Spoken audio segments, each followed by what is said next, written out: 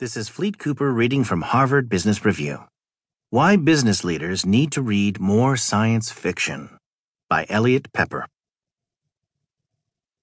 At the end of the 19th century, New York City stank.